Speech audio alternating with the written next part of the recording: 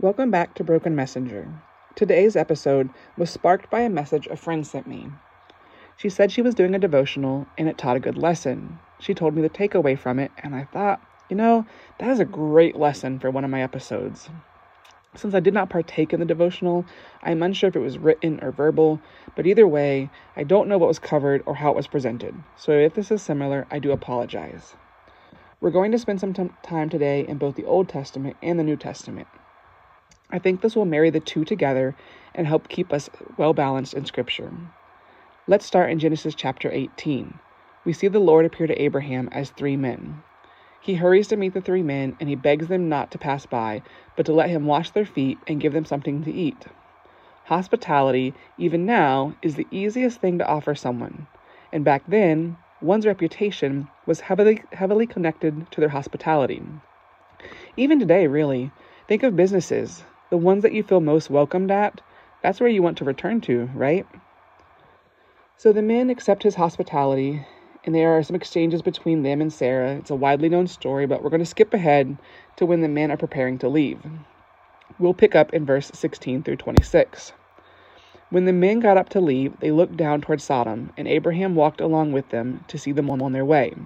Then the Lord said, "Shall I hide from Abraham what I'm about to do? Abraham will surely become a great and powerful nation, and all nations on earth will be blessed through him. For I have chosen him, so that he will direct his children and his household after him to keep the way of the Lord by doing what is right and just. So the Lord will bring about for Abraham what he has promised him." Then the Lord said, "The outcry against Sodom and Gomorrah is so great, and their sin so grievous, that I will go down and see if what they have done as bad as the outcry has reached me. If not, I will know." The men turned away and went toward Sodom, but Abraham remained standing before the Lord. Then Abraham approached him and said, "Will you sweep away the righteous with the wicked? What if there are 50 righteous people in the city?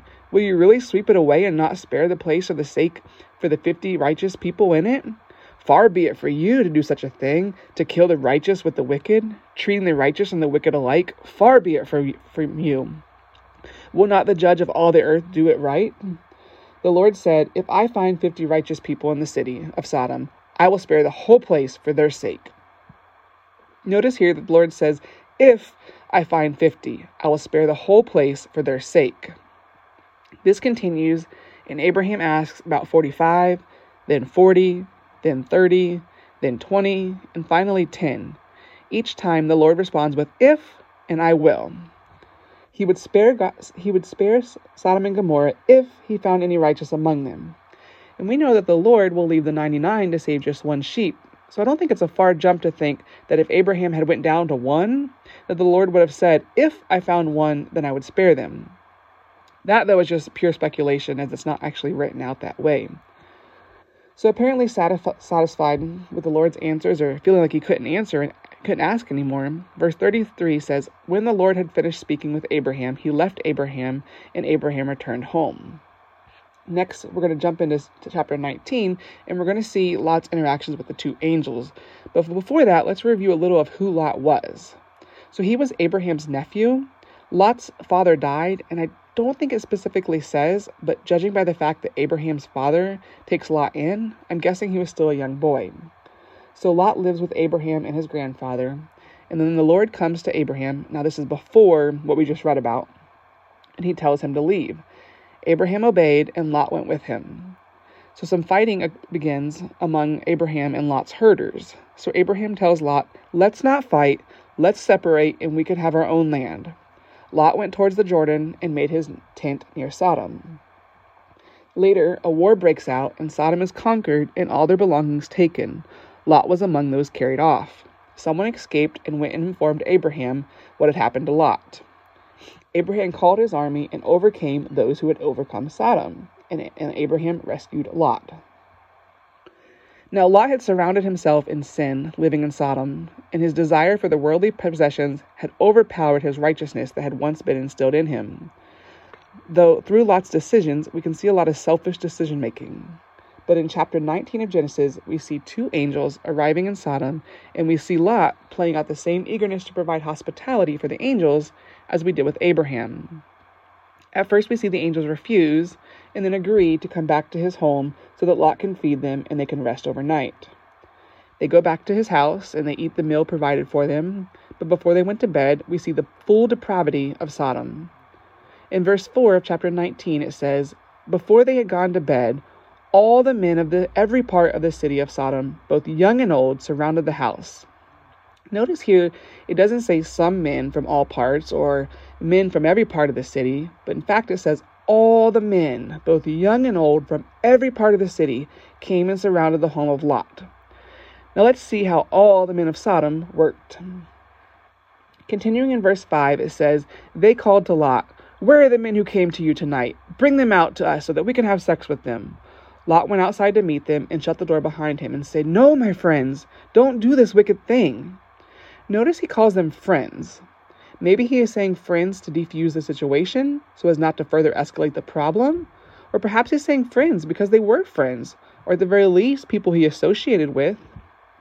Continuing in verse 8, Lot says, "Look, I have 2 daughters who have not slept with a man. Let me bring them out to you, and you can do what you like with them. But don't do anything to these men, for they have come under the protection of my roof." Now, to our ears, hearing that, we're like, "Excuse me? What is he doing?" But we got to think culturally. It was the custom to protect your guest no matter what back then. It also demonstrates how much sin had taken over Lot's life, living there in Sodom. However, my study Bible gives 2 possibilities that could give Lot some better light. The first scenario is that perhaps he knew that his daughter's fiancés would rescue them, saving both his daughters and his guests from the wicked mob. And the other possibility, which I'm more inclined to believe, is that he knew the homosexual men would not be interested in his daughters, and he hoped they would leave, growing bored with the situation. And the reason I'm more inclined to believe that second scenario is more possible is because we see the mob's reaction continuing in verse 9 of chapter 19. It says, "Get out of our way." They replied, "This fellow came here as a foreigner, and now he wants to play the judge? We'll treat you worse than them." They kept bringing pressure on Lot, and they moved forward to break down the door. If the men, at the very least, had been acquaintances with Lot, look how quickly they turned on him. The amount of wickedness in Sodom had long left loyalty and respect behind. They were driven by wicked lust and were going to take what they came for, either by demand or by force. The angels had enough of the wickedness, yanked Lot back inside, and they took over the situation. They tell Lot to take all his family with him and get out of Sodom. Verse 13, "Because we are going to destroy this place. The outcry of the Lord against its people is so great that he has sent us to destroy it." Now remember back when the Lord appeared to Abraham, and he said he would spare Sodom if at the very least 10 people were found to be righteous. And how I talked about how I guessed if there had been 1 righteous, he would have spared Sodom. But the Lord sent his angels to destroy it, and he is telling Lot to take his family and run. He is sparing Lot and his family, I'm guessing because they were the only righteous found in Sodom. In 2 Peter, Peter calls Lot righteous. So despite living among and succumbing to the amount of sin all around him, he was still credited with righteousness. Lot goes and tells his son-in-laws to go, that Sodom is going to be destroyed, and they laugh at him. They think he's joking. Evidently, sin and corruption had been such a normal part of Lot's life that when he gave the direction to his son-in-laws, they didn't believe him. I listened to a sermon the other day, and it talked about how as believers, our word must be solid. We have to say what we mean and mean what we do, or something along those lines. But the bottom line was this: if someone can't believe us about mundane things, how will they ever believe us about Jesus and the gospel? So apparently Lot's word wasn't worth anything, that they didn't believe him when he said, "Run." The angels tell Lot to hurry and take his wife and his 2 daughters and get out of there, or they would be swept away with the judgment of Sodom. Still yet, in verse 16 of Genesis 19, it says, "When he," which is Lot, "hesitated, the men grasped his hands and the hands of his wife and 2 daughters and led them safely out of the city, for the Lord was merciful to them." As soon as they had brought them out, one of them said, "Flee for your lives. Don't look back and don't stop anywhere in the plain." Lot goes on still yet to have a dialogue about where to go and still dragging his feet, and the angels agree to the request of Lot, and say, "But flee there quickly, because I cannot do anything until you reach it." Lot has a lot of hesitation. He's become content in this life there in Sodom. He was a successful businessman and likely had money, position, and power there in Sodom. The angels were asking him to leave all that behind, all his possessions. And while it's easy for us to say, "Go, Lot," what if you were asked today to flee your house and all its possessions, your neighborhood, your friends, your job, and go far away? Would you be quick to flee, or would you hesitate? Would you say things like, "What about my car? What about my pool? What about my collection? What about everything I've worked so hard for?" I think these are the words that we would utter if we were asked to flee. Remember, the angel said, "I cannot do anything until you," meaning Lot, reach the city. I think the angels and the Lord are being more merciful to Lot here. Lot probably wasn't fully deserving of this mercy, but on account of Abraham, the righteousness was accredited to him. You and I, we are also not deserving of the mercy we receive, but on account of Jesus, righteousness is accredited to us. Sometimes the righteous can have an impact on the unrighteous. Never stop praying and pleading for our brothers and sisters who might not, at the moment, be deserving of the mercy. It worked for Abraham, and it can work for us too. So again, the angels say, "I cannot do anything until you," meaning Lot, arrives. It doesn't say until all of you, but it says you, Lot, must reach the city safely so we can bring down judgment on Sodom. Verse 23 of chapter 19 says, "By the time Lot reached Zoar, the sun had risen over the land. Then the Lord rained down burning sulfur on Sodom and Gomorrah from the Lord out of heavens. Thus he overthrew those cities and the entire plain, destroying all those living in the cities and also the vegetation in the land. But Lot's wife looked back, and she became a pillar of salt." You see, Lot made it to the land, but Lot's wife did not. Why didn't she? Was it because she had been turned into a pillar of salt? No. It says, "But Lot's wife looked back." I don't think this was a glance over her shoulder as she ran forward. If that was the case, she would have arrived at the city at the time that Lot did. I also don't think it was a simple case of not being able to run as fast as Lot. No, this was a result of stopping to look back at her home. According to GotQuestions.com, the Hebrew word for looked back has more meaning than our English words. It meant to regard, to consider, to pay attention to. There was a longing to know what was going to happen to her life back there. The Bible doesn't say if this was an instant judgment or not, though it would have been justified had it been. What I am more inclined to think is that her turning to a pillar of salt was a natural consequence of her own actions. Because she stopped to look back, because she lagged behind, she was consumed. I mean, the angels had said that they would be swept away if they did not hurry. There's much debate on whether she was turned to actual salt or her remains were covered in salt. There's a lot of debate on scientifically if it was possible for a literal body to turn to salt. I don't want to get caught up in all that, because the lesson to be learned from Lot's wife is not science, but the condition of our heart and our mind. Lot's wife had a longing for her life of sin, because Jesus tells us that we cannot serve two masters. We will hate one and love the other, or love one and despise the other. It was not possible for her to long for her past life and move forward in God's current plans for her. She chose the master, and that ultimately cost her her life. In Matthew 10:3, Jesus says, "Whoever finds their life will lose it, but whoever loses their life for my sake will find it." Sometimes the past, we just want it back. We want to relive those good times. We want to have those memories be more than just mere memories.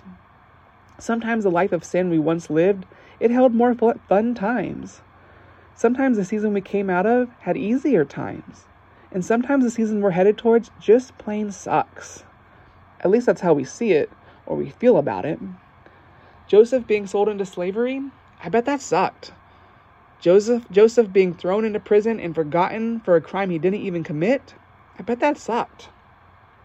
Paul and Silas in prison after being beaten for casting out a demon out of a female slave, I bet that sucked. And Jesus on the cross, the most innocent of innocent, dying the death of a criminal, I bet that sucked. But none of those men looked back on what was easier, funner, simpler times. They looked ahead, eyes locked on Jesus and what Jesus was calling them to do. Paul says in his letters to the Philippians in chapter 3, verses 13 and 14, he says, "But one thing I do, forgetting what is behind and straining toward what is ahead, I press on towards the goal to win the prize for which God has called me heavenward in Christ Jesus." Paul says he forgets the past and presses into what God has called him to go, where God has called him to go. When we take our eyes off Jesus, they wander. Sometimes the past, sometimes to a life of sin, but when we take our eyes off of Jesus, just like when we take our eyes off the road, we get off course and it's incredibly dangerous. I have totaled 2 cars in my life, both while I was 18 or 19 years old. Both times I took my eyes and mind off the road. The first time, I fell asleep and I ended up in a tree, destroying my car.